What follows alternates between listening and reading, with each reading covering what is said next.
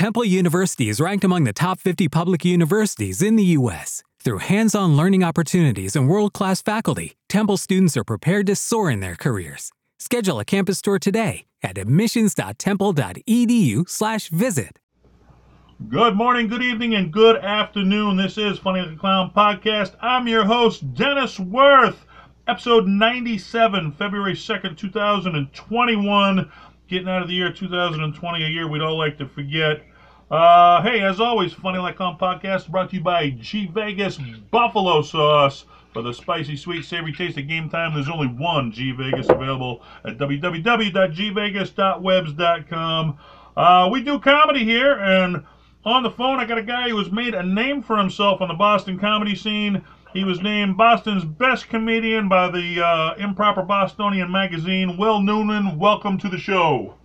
Hey, Dennis, how are you, man? Thanks for having me on the show. I appreciate you coming on. So let's set the precedents here. I mean, I've been having a lot of Boston comedy legends on the podcast here, and the one question I ask them at the end is, who's the guy to look for? Who's the next generation of comedy, to keep an eye out for? And your name seems to pop up more than anyone, so how does that make you feel? That makes me feel really good. And, I'm like, honestly, I want to make a joke, as is the inclination of a comedian, but that's really nice to hear in this town, because, there's some amazing comedians in Boston, Sure. Not to bullshit. There's just some of the best I've ever met in my life live here in the city, and I look up to most of those guys, and it means a lot to me. I don't take it lightly when they say stuff like that, so I actually really appreciate it. Not to start off on such a sentimental note, but right, but I mean, it's one thing if you can make the fans like you is one thing, but when your peers appreciate you, when the people who are doing what you do say, hey, this is the guy to look out for right here, that's the next level of a compliment right there, It's not too shabby, man. It's pretty nice. I love those guys too, and it's not a joke that I learned a lot. I mean, I've been here for over 10 years, and I love those guys, and I've learned a hell of a lot watching them. Well, you're one of the smart ones, because the ones that listen and learn, those are the ones that get ahead. The little smart asses who think they know everything and they're going to tell you how to do stuff, they go nowhere, except for shooting their mouth off on Facebooks about it. To that point, Tony V, I feel like I learned from him every single time I work with him, and even during this pandemic, some of the first gigs back that I did were with Tony, and we were at these outdoor drive-in theaters and stuff like that, and I came in with my own set of ideas about how I was going to do it after not doing comedy for 3 months. I was like, I'm going to have all this new material that I'm just gonna blow them away with, and I'm gonna razzle dazzle them.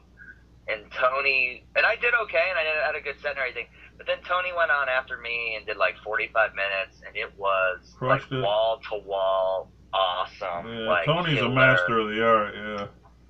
And it just made us all feel so good. And I was like, I'll never stop. I was saying it to Drew Dunn, who's another guy I really like, but I was like, you'll never catch up to Tony V, unless he just quits comedy. Yeah, he's got so many years at the art. I mean, the only way you get that good is to have that many years in. So, I mean, Exactly. 20, 30 years down the road, you'll be at his level. Until then, there ain't much you can do but keep trying. But that's the problem. Exactly. Most of these guys never retire. It's such a fun thing to do, so they do it till the day they die.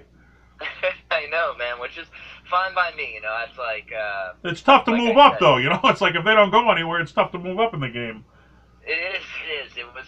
I used to really bemoan that when I was first, getting started in the featuring and stuff like that. But it's. I think over the past 5 years or so, you can't really say that as much anymore. Most of the guys that still do it are really good and deserve to. Yeah, there's a reason they're still doing it. Yeah, they're the best at what they do. Right? Yeah. There was a time, maybe 5, 6, 7 years ago, where there were a few kind of fake headliners mixed into the thing who were getting some good work. But I think all those guys retired. Yeah. They think if they can talk for 45 minutes to 1 hour, that makes them a headliner. Now, can you carry the crowd for 45 minutes to 1 hour is the question. Yeah, but exactly. That's the game we chose. It was kind of hard there for a minute, but. All right, so we got to start somewhere. Let's go to the beginning. How did you get started in comedy? I started down in New York. I'm from Milton, Massachusetts, Boston. I grew up here, but I I moved to New York City in 2001 to be an actor, and then go to acting school, and then did that for a couple years, and then I started to get into that job is like brutal. It's even harder than stand up. Yeah, it's a cutthroat business. You can't, in a sense, it's not harder to do, but it's harder to even practice it. You know what I mean? At least if you're a stand up, you can go to open mics and just get on stage. But if you're an actor, it's like you got to either get a gig or you got to get a group of people together and kind of create something. It's a huge pain in the ass, you know. So I got this job. I've been working in bars. I was a bartender. I got this job hosting karaoke nights around the city. And before I go on, like, I was a huge fan of stand-up my whole life. I grew up here watching Steve Sweeney and Bill Burr, and then when I was in New York, I saw Bill Burr again and Patrice, and I was just constantly going to see stand-up all this time, but I just never considered it for myself. Yeah, I always loved it. I didn't know how to get started. Like, you don't put in a job application to be a comedian. I was like, how do you be a comedian? I didn't know, but go ahead. Exactly. What do you do? So I was hosting karaoke there, which is, you know, it's a weird gig. You show up, you have 4 hours to fill, and usually the first hour or so, no one wants to sing any karaoke, so you kind of have to get it going. And I sort of developed some comedy skills doing that, and someone was like, you know, a couple people were like, oh, you should try stand-up, and I was like, oh, you know, I've always wanted to. And I tried it, man, and as soon as I tried it, this was like in 2007 or so, and as soon as I tried it, I was like, man, I loved acting, That's but this was like 1,000 times more than that. You know, that was for you. It's an addictive hobby. Once you get a few laughs, you can't wait to get back up there and get some more, but 100%. Once I was in for life, so that was that. That was the main focus. As soon as I figured that out, then. Which ironically, karaoke almost put comedy out of business for a while there. Instead of comedy nights, everybody was doing karaoke nights. You couldn't find a comedy night for a while. But... Dick Doherty used to say that to me all the time. He held it against me that I started in karaoke. Yeah, right. So it's ironic that you started in something that almost put comedy out, and then you found comedy. So people were just telling you were funny doing the karaoke, and that was it. Yeah.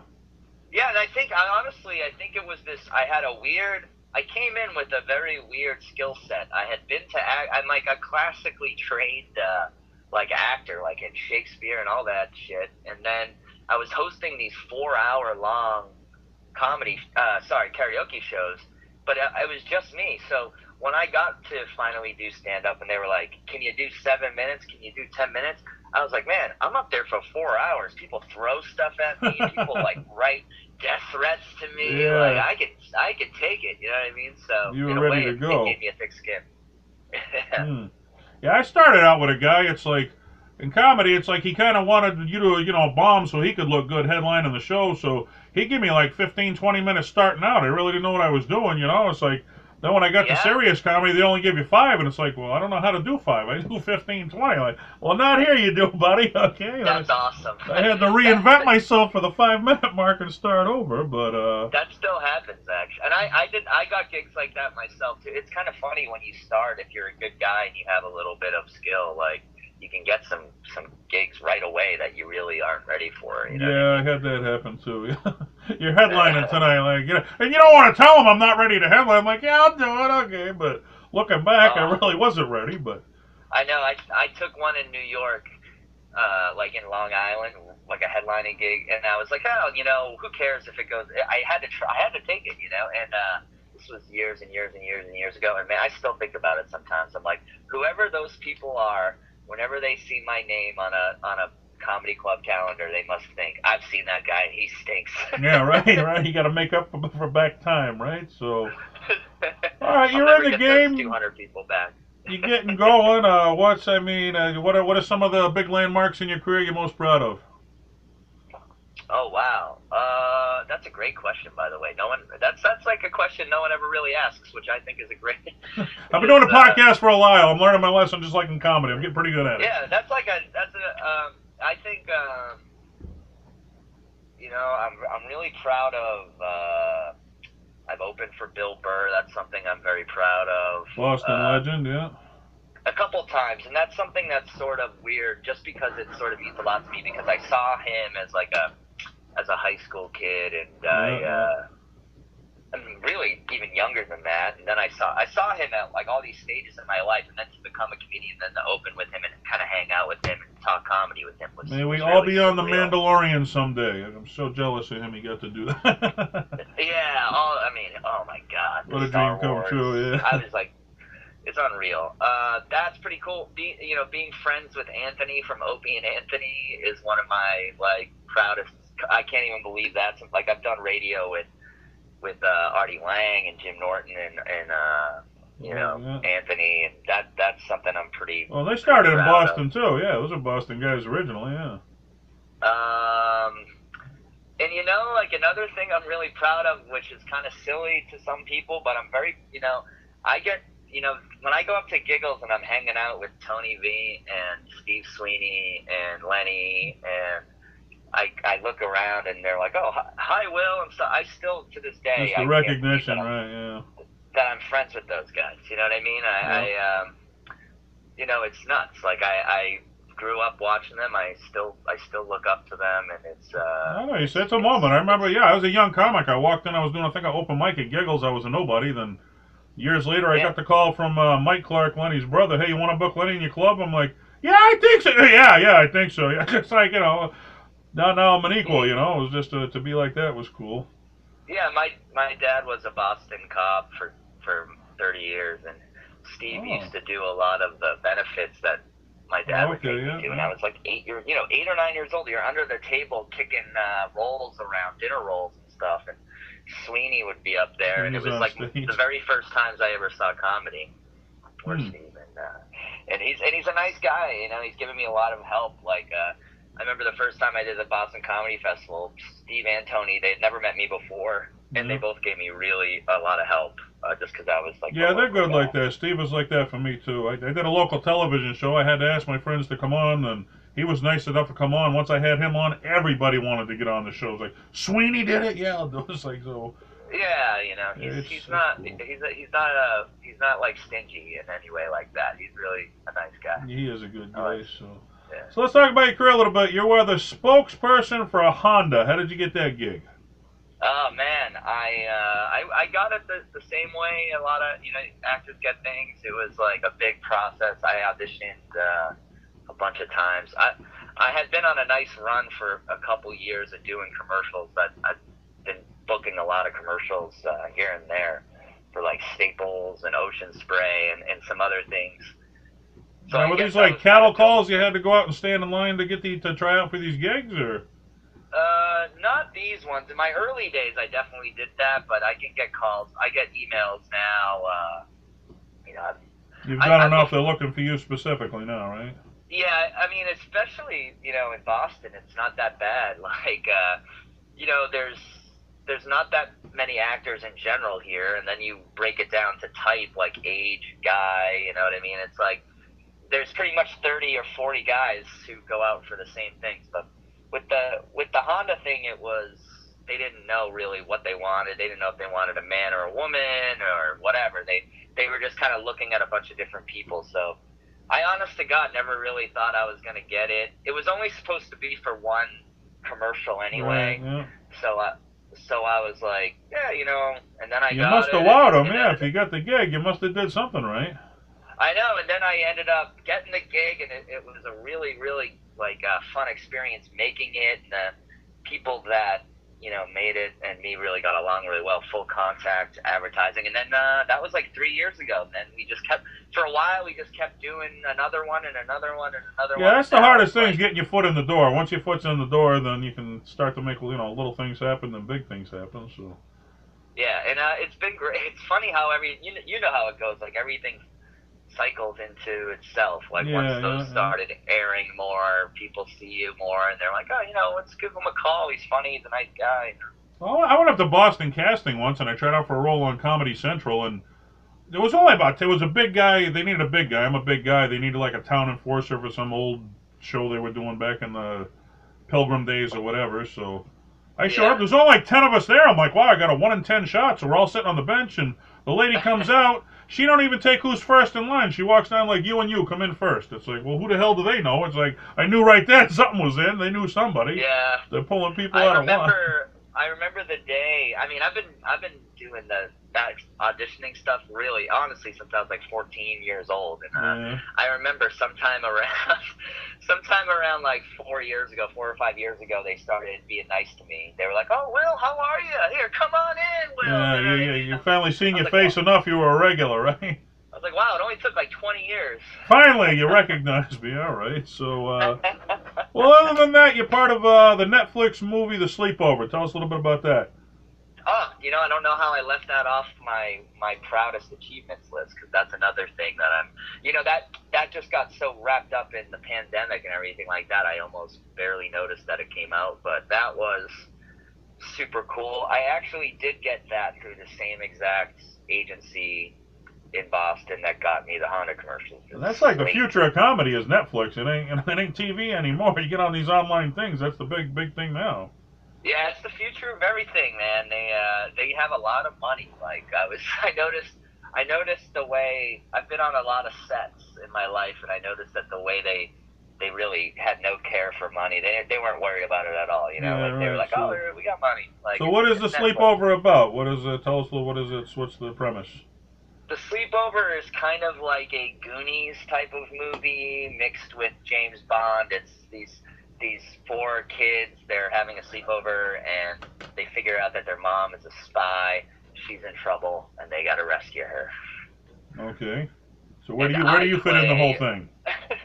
I sort of get in their way a little bit while they're trying to rescue her. Oh, I see. Okay. But they trick me, and they fool me. All right, so it's on Netflix now? They can find it if they go looking for it? Yeah, you can find it, and I'm in the last third of the movie. Sometimes people go, I don't want to watch this whole movie, but I want to see you. So I say, just watch the last half hour.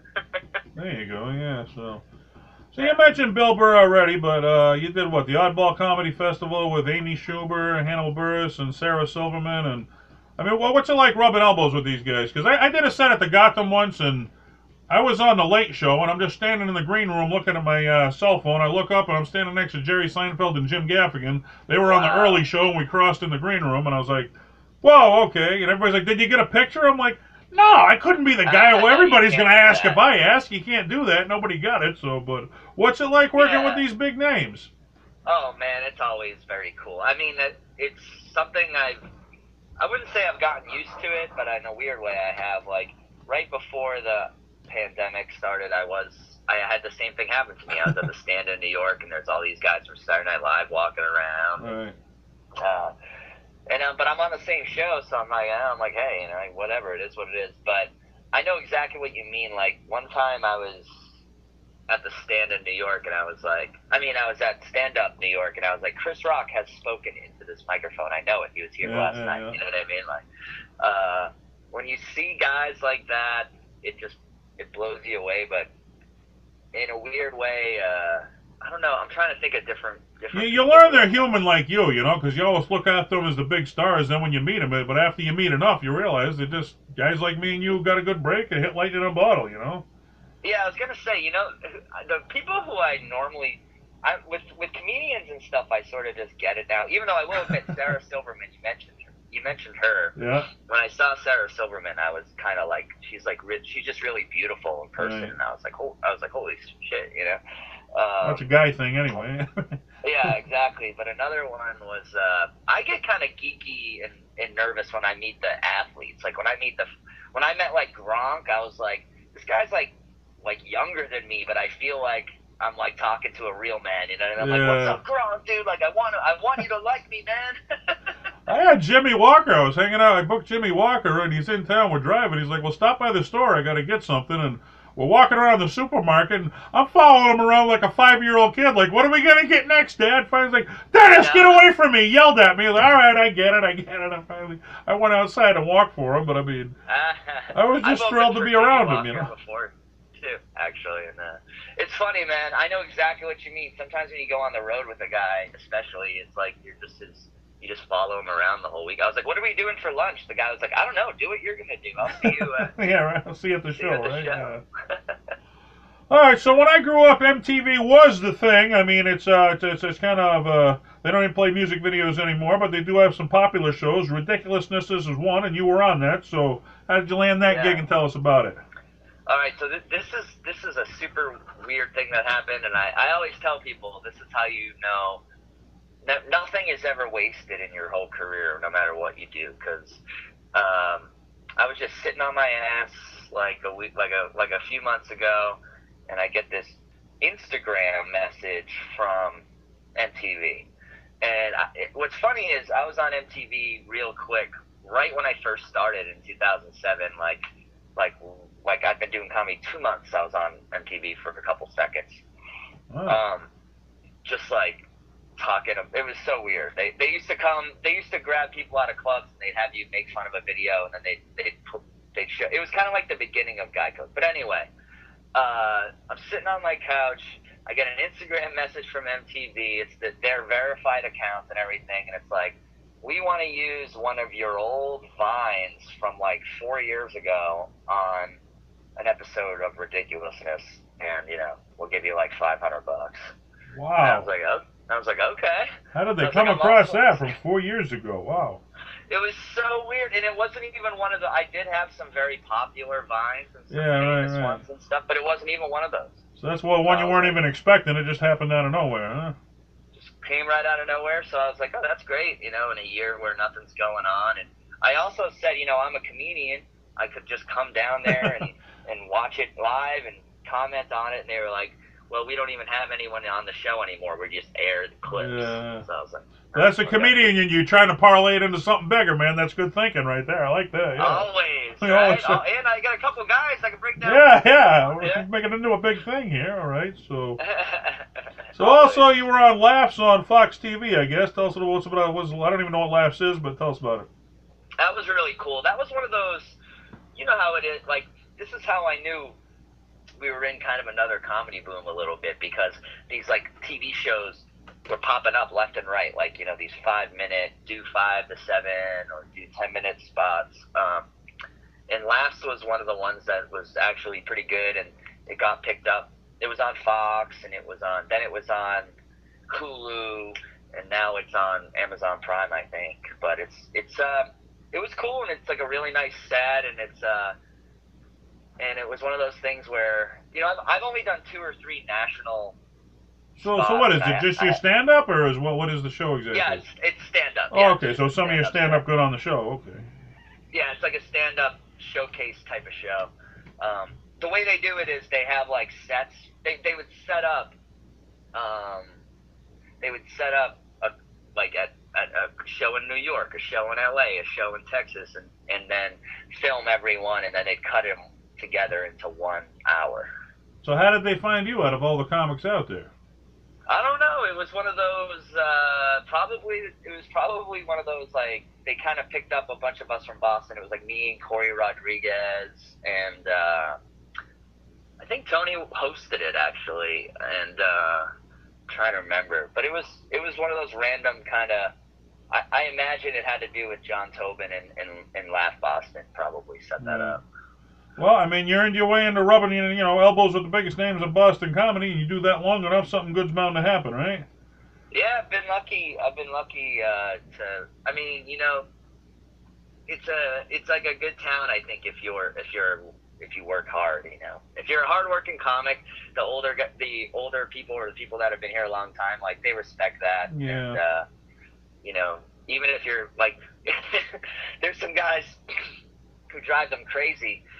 And I know they still work them because they're funny guys who work hard. So yeah, I'm like, if I can do that, I can. A lot of young comics ask me that. What do you got to do? You got to work twice as hard as the guy ahead of you. That's the only thing. I mean, if you ain't willing to put in the work, you're not going to get anywhere. Yeah, it's hard. I mean, people.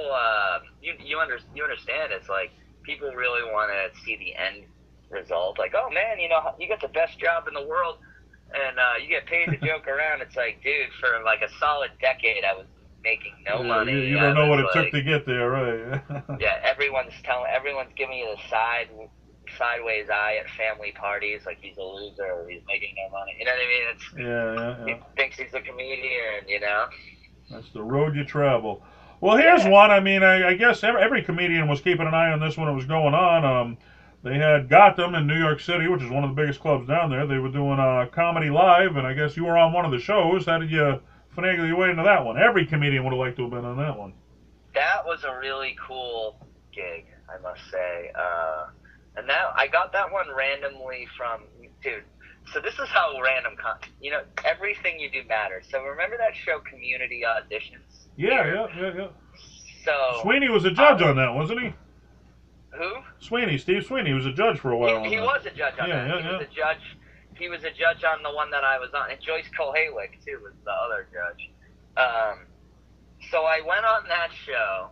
I came in second place, right? Yeah. And second place was a feature spot at Levity Live in New York State, it's like an hour outside of the city. So anyway, I win this feature spot. They're the same people that own Gotham. So I win the feature spot. That weekend I featured for Orny Adams. And from that gig I ended up getting a headlining spot later on at Levity, which ended up getting me on the Anthony Cumia show and being friends with him. And also I got the Gotham thing through those guys too. So it was all like from this... A little thing turned into something big. Wow. Community auditions, that's corny, da-da-da, you know what I mean? And then who knew, right? I got all this stuff from doing that. You never know what's going to lead to what, That's even these big stars. They say they hit lightning in a bottle. You never know when it's going to happen, and little thing really turns into something big. And you never know. I always tell this to people, too. You never know who's going to see something that you did, You might think it's... People are picky at the beginning of their career, I don't know if I want to do commercials, or I don't know if I want to do this or that. And I'm like, dude, just do everything. Do whatever people offer, and you'd be surprised. If someone sees you in a commercial, they might want to put you in a movie or something else. One thing doesn't equal another.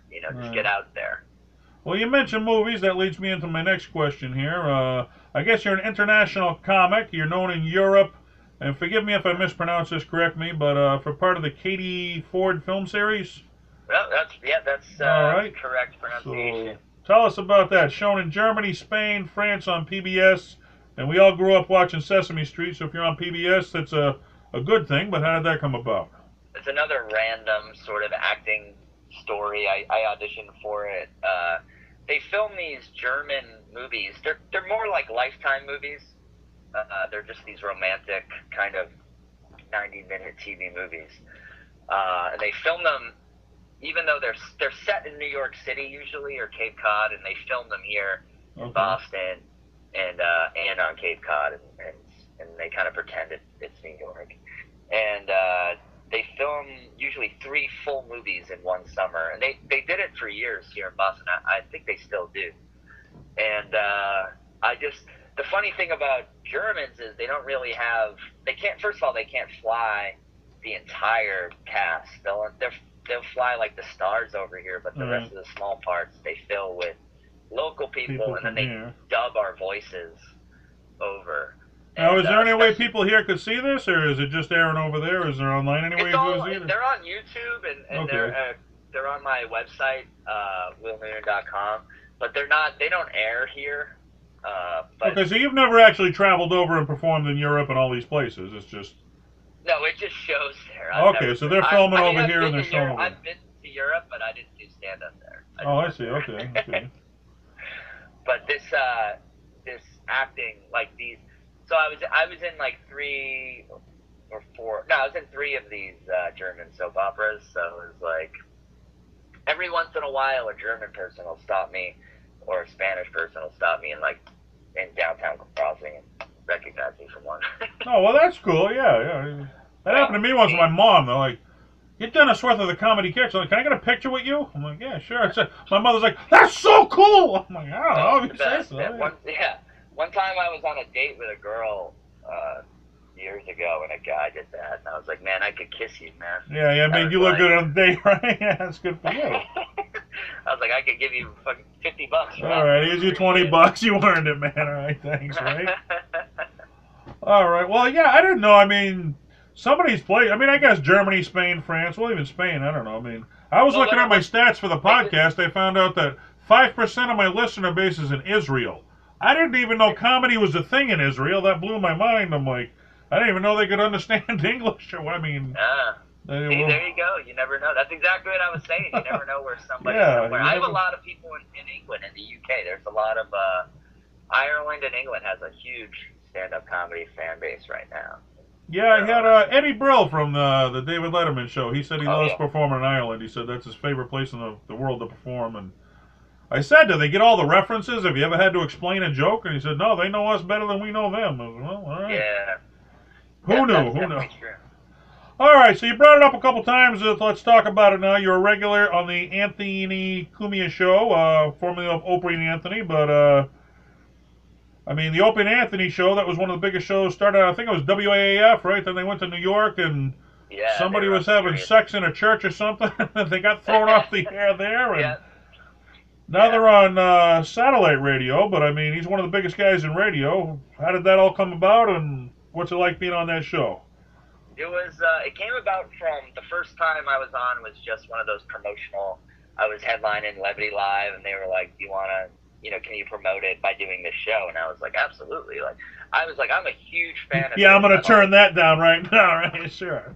Yeah, so they didn't even know that I was. They had a booker. She's not there anymore, but they had this booker, Allie, she was like a really big fan of stand-up, and she could tell who would be good on that show. She was really good. So anyway, it was like a love at first sight thing. I had a great time on the show. Me and Anthony hit it off right away. Me and just everyone who works there. I just really got the vibe and enjoyed the hang. And then so that became a regular thing. And I really owe him a lot in that show a lot, because between them and Kaz and AJ in Connecticut, like I was doing well here in Boston, but between those two guys, like they really gave me a lot of more exposure into like Connecticut, and Anthony more to like the rest of the whole country. Yeah, it's national exposure right there. Yeah. So you're a regular. How often do you get on the show? I mean, really, when before the pandemic, I was going on almost once a month, but now once every few months I slowed down a little now, right? So now is Jim Norton a part of that or no? Jim Norton? Yeah. He's a regular guest, and for a while, Artie Lang was the co-host, and like it was like I've been on there with Bobby Kelly, I've been on there with I mean, just so many different people. Yeah. The craziest time was when I was on with Jim Norton and Artie Lang and Anthony, and I was like, I can't even believe I'm like this. Pinch me, is this happening? Yeah, right, yeah. Those are the moments you got to remember. That makes you a better comic, though, so you're doing something right when you hit a moment like that, right? Well, yeah, and if it wasn't for hanging out with Lenny and Steve and Tony, I probably wouldn't have known what to do. But I was like, I'll just shut up and laugh and occasionally toss something in. Smart move. All right, so we mentioned the internet's the future of comedy here, but you got a YouTube show called The Noonan Show. Tell us what's that all about. Yeah, that's every Thursday at noon. That is me and my friend Paul do this show. It's just like kind of a podcast, talk show. We talk about the news and joke around for an hour. It's pretty light, but it's good. My friend Paul does an amazing job with the production. We got if you watch it on YouTube, it's a beautiful looking show, and it's a lot of people watch it while they work around the house or just chill during the day, and it's been growing. We have a big Patreon audience now. So do you have a subject matter that you talk about, or what is it? Just anything goes? We sort of talk about, at the first 10 minutes, I kind of just talk about what's going on with my life or whatever, and then after that, we'll just talk about, like, the news stories of the day. And then we have a segment called Speaker of the Blouse, where we talk about a woman who's over 60 that's still hot. It started with Nancy Pelosi, because we realized that Nancy Pelosi has an amazing rack, even though she's like 85 years old. So we only things a guy would notice. Huh? There you go. All right. Well, now is that separate? Because I know you also got an iTunes podcast called Highly Pathetical with Will Noonan.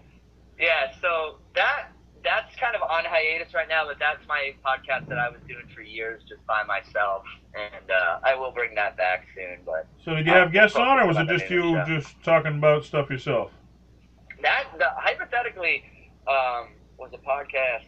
It's actually very cool because it's old, and it starts out when I started doing it when I was an MC in a feature, and I did it every week as I was kind of moving up, and it's kind of like talks about what that's like. And you can follow the adventures, just listen to that, how you got to where you are now, right? Yeah, a lot of people still. I haven't put out an episode in like a year, and it still gets a ton of downloads. How many episodes did you do? Oh yeah. How many episodes did you do when you did do it? How many did you have in? Oh, hundreds. I don't even know. Like, I think 300 or something. I mean, I did it for years. So you did it for a while then. I would do it when I was driving gigs in my car. Like, I would do it. Started off doing it on my phone, and then I moved up to a nicer recorder. And I honest to God, I heard Bill Burr say it was early in podcasting. It was Bill Burr and Joe Rogan were doing an interview, and Bill Burr said, "Oh, this podcast has just made me so much better at stand-up." Like, they are taking over, yeah. Yeah, he's like, and that's all I needed to hear. I was like, well, all right, if Bill Burr does this to get good, I'll do it too. Good enough for me, yeah. Man. Why are there so many podcasts? Because that's what everybody's listening to. That's why. I mean, exactly. Even look at Joe Rogan. They said Joe Rogan, he has more people that tune in than the Tonight Show has access to, even if they wanted everybody to tune in. So, I'm talking about a worldwide base. That's the way to go, right? Yeah, I mean, he's got better advertising numbers than anybody right now on Earth. Yeah, what was it, 100 million to move to Spotify? Maybe I'll be so lucky. I'm selling buffalo sauce. I love G. You're next. You're next.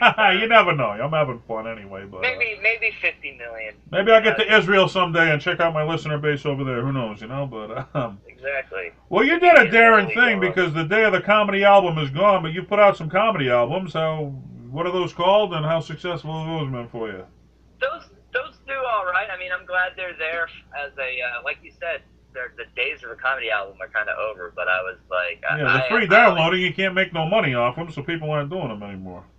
Yeah, exactly. I grew up listening to them, though, and I'm proud of the two that I have. The first one I did in 2013, I knew... It was kind of like that stage. I was like, I'm just done with all this stuff as a comedian. I'm like, I'm getting better at comedy, so I was like, I just want to, like, get this stuff recorded and have it. And it ended up being a good thing. I got my first one. They're both on Sirius XM, and they both get played a lot. But there's still a good advertisement, till right. I mean, if you're on Sirius, you're getting out there for sure. Yeah. Yeah, there's a couple good tracks on both of them, and I'm real proud of them. And I really think when I'm an old man sitting on the porch, I'm gonna love listening to those. Yeah, you'll be remembered. Even your work lives forever. You don't, but your work does. But how did you get it on Sirius? Was that through the Open Anthony show with connections to them, or how did you get the No, that was that was another thing, the little moments in life. I was in 2010, I was in the Boston Comedy Festival, and a young intern there, this kid, he was my age, but he was like young. He interviewed me for Sirius XM because of the comedy festival, and he was like, hey, after the interview was over, he was like, just for the record, I think you're really funny. Like, if you ever want to send me something, don't be shy about it. So I was like, okay. So then I recorded the album, and I was like, I have an album. He's like, okay. He put it on for me, and before I knew it, it was on the air. So what's the name of the album? The first one is Surpriso, and the second one is Hypothetically. I named it after the. Yeah, I remember I was working with Chance Langdon, who's another Boston guy, and it's like, geez, I worked a bunch of shows with him, then I'm listening to Sirius one day, and his name come on my dashboard. I'm like, Chance, that's Chance! He's on Sirius, get out! I'm like, that was the coolest thing, yeah. It's wild, and it's a cool thing they do for us comics, I think. A lot of people, the people who are diehard still listening to stand-up comedy in their car, like, that's how they listen to it. A lot of people listen. A lot of people who have come to see me, like, say, oh yeah, I heard you on Sirius and I saw your name like on a flyer, so I came. Great advertisement, too, yeah. Yeah. All right, so you're busting your ass in Boston, you're busting your ass in New York, you're worldwide, things are going good for you, you're rocking and rolling, comedy's your thing. Boom, this pandemic hits and puts us all out of business. What's that been like for you? It's been shitty. I think I'm lucky. I consider myself really, really lucky. I'm luckier than most, really. I got this gig with Honda, so I've been, at first nothing was happening, but I was at least doing the radio spots for them, and we managed to film a couple spots. So like I still had a lot. A lot of guys lost 100% of their income. Yeah, right. Lost they lost 50%. a portion. So, I mean, have you done any live shows at all? Or, I mean, I know they got the online shows now where they got the parking lot shows where they beep their horns or flick their lights. Is that for you or not something you get involved with? I've done them all. I've done every type of show there is. I've done the parking lots with the cars. I've done the empty clubs with the cameras. I've gone up to New Hampshire a bunch and I've done movie theaters full of people. That's like in New Hampshire, that's allowed. Yeah, so how's that adjustment? I mean, what's it like doing an online show, say, compared to a regular show? It's really hard. It's not, it's not even close to the same. Yeah. Like, when you do the one in your house where like you can kind of hear them laughing, it's a little bit nice. Yeah. But when you can't hear anything, it's really weird. Now, what about the parking lot shows? When you hear somebody honk or something, I mean, is that weird, or do you think it's cool, or? It was kind of. Listen, I don't want to be down on anything because like we had to do what we had. Do we get a deal? Yeah, absolutely. And like I did a few different ones, and it kind of really depended on the setup. Like I did one that was kind of down in Rhode Island, and it was sort of a small movie. It was a small drive-in. So it was kind of not that big. But then I did the one at Foxborough, and it was like, I mean, there were so many cars. Really? And I remember thinking to myself, and I think I had a good set. Like, it didn't go bad or anything like that. But I just remember thinking to myself, there was a moment, I was like, this is like the most surreal thing, man. Like, I'm going to remember this to the day I die. Like, yeah, right. I'm looking out at 200 pairs of headlights. It's weird now, but it's going to be all those memories. You want to hear a story back in the day, man? You're not going to believe this shit, man. That's what I've been telling the young comedians. I'm like, they're really bummed out. Like, more than anyone, imagine if you had just started, emceeing, if you were just getting going, Right. Those guys are so bummed out. And I'm like, well, at least you're going to be able to say to everyone who starts after this, you're going to be like, man, you don't know how bad Back it in is. the day, We were in drive-ins. We were in empty rooms, Yeah, I got a buddy of mine. He does comedy classes. I saw he just did a class, and I'm like, well, how do you do a graduation night? You can't do nothing. I don't know. I feel bad for the students more than anybody. Like, I know. You look forward to it. My buddy's taking acting classes online. I'm like, how does that?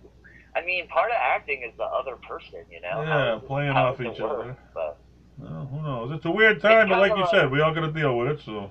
Well, that's what I was gonna say. It's kind of like it is what it is, right? It's like it's better. It's all better than nothing. Better than I was just gonna say. Better than nothing, right? The alternative's nothing. So, do what we got to do. All right. So someday.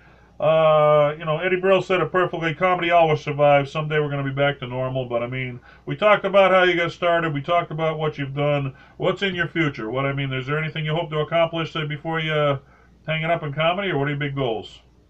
Well, I hope I never really hang it up, like you said. I hope it's too fun to hang up, I know. But I mean, let's say comedy hangs you up. You get too old, you can't do it. I mean, what do you want to accomplish before that happens? I don't know. I got some goals for the next couple of years. I want to do. We've got some plans right now of doing kind of a special for Netflix or something like that. So I'd like to get something like that going.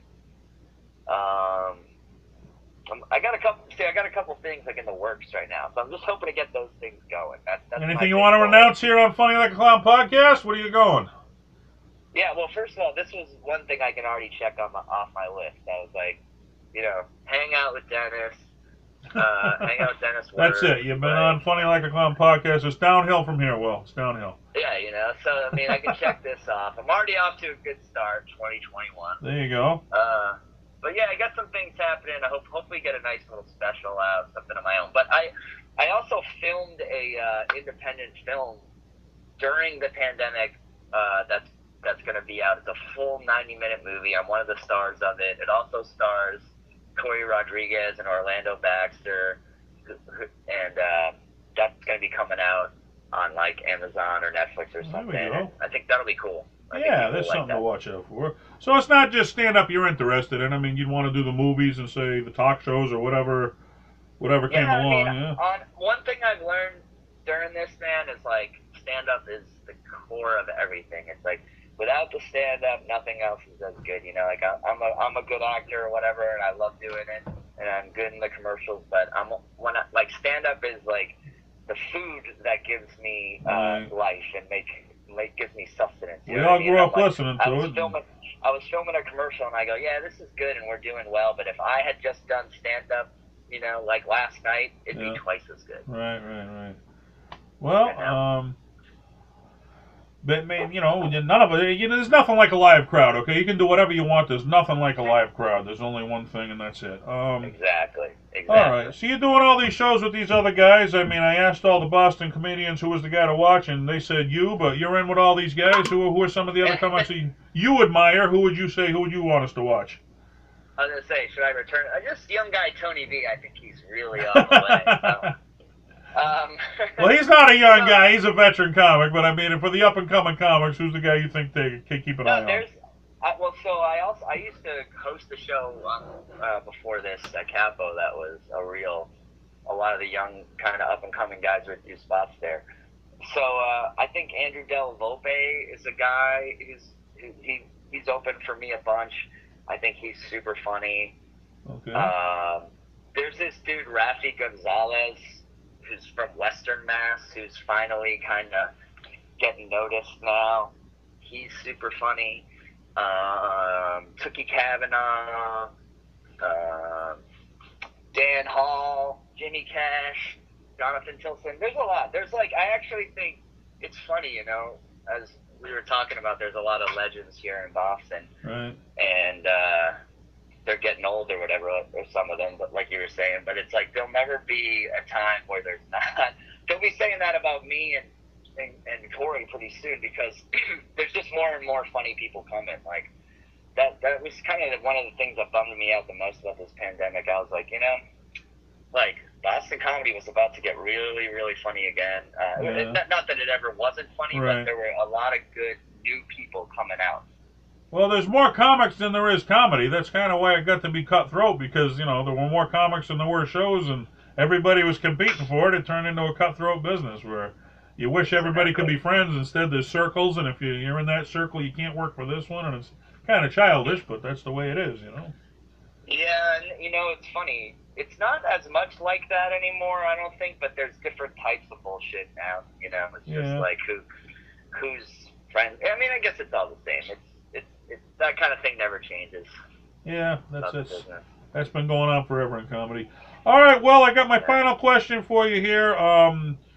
You know, I started out with a lot of guys, and I ain't tooting my own horn, but I've done a lot better in comedy than they have, and I told them, you know, ain't because I'm funnier than anybody else, it's because I outwork everybody. I work twice as hard, but, I mean, you're obviously doing something right if all this good stuff happened for you, so if another young comic came up to you and said, well, what's your advice? What advice would you give them?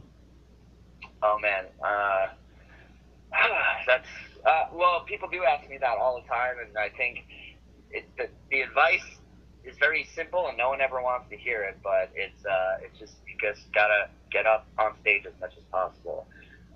If it's, you know, an open mic night, if it's like someone asks you to host, you know, their band is playing a show, an auction, anything you can do to sort of get yourself really comfortable in front of people is good, because that's the thing your friends see, and you should do comedy, you know, when your friends are telling you you're funny and you should just stand up.